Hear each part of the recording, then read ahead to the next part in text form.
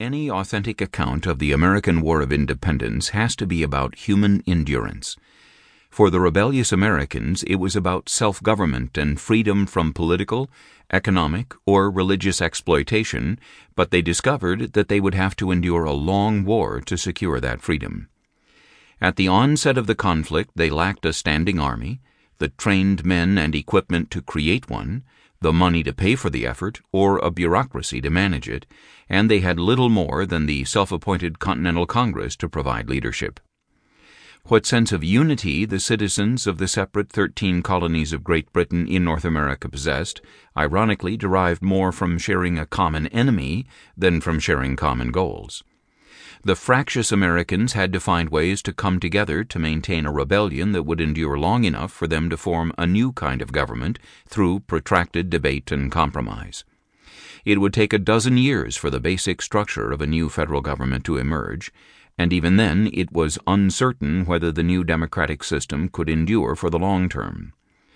In the meantime, the colonies moved forward with an improvised national government, an improvised navy, an improvised army, and an improvised economy, all while holding off the finest armed forces of the day. England's army and navy were as formidable as any on earth in 1776, but they were deployed far from home at the ends of stretched and vulnerable supply lines. The British Army in America was large and well-trained and supplemented by German regulars, but required to deploy across a largely forested landscape that was vaster than most of them had previously imagined possible, and inhabited by hostile rebels, sullen undecideds, and fewer loyalist supporters than they had hoped for. Consequently, the British had to endure a long campaign to suppress a popular rebellion that enjoyed local support, adequate supplies of food, a huge theater of operation, and the tactical advantage of being able to escape repeatedly to fight another day.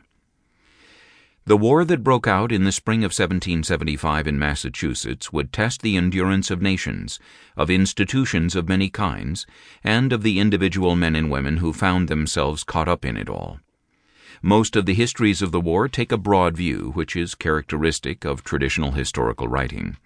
There are notable exceptions, such as Shear and Rankin's Rebels and Redcoats, which uses letters, diaries, journals, and other first-hand reports to tell the story at a more personal level. However, even their book can only sample the history of the war from Lexington to Yorktown, 7 years of conflict. More coherent personal accounts have been published, but most of them are too idiosyncratic and too limited in scope to be of more than biographical interest.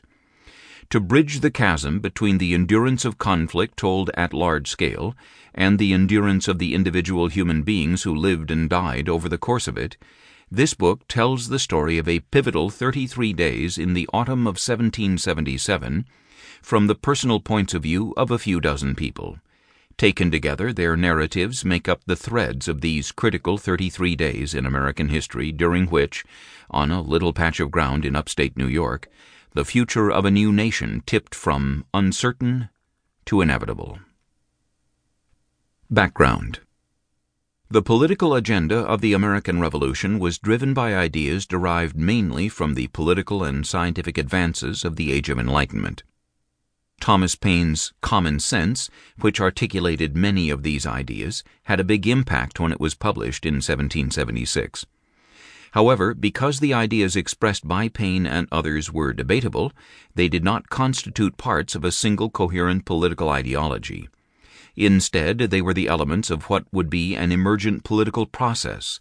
The Articles of Confederation had been drafted by November 1777, but it would take more than 3 years for this stopgap document to be ratified. The founders would require much more debate before formalizing a better Constitution of the United States in 1788. Even then, it would remain subject to amendment and thus forever tentative, unlike the rigid and static religious ideologies that already existed, or some similarly rigid political ideologies that would remain or become popular in later centuries.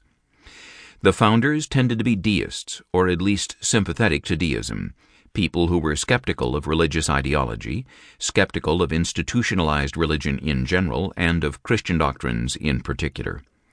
This predisposed them to favor flexible democratic processes over rigid absolutes.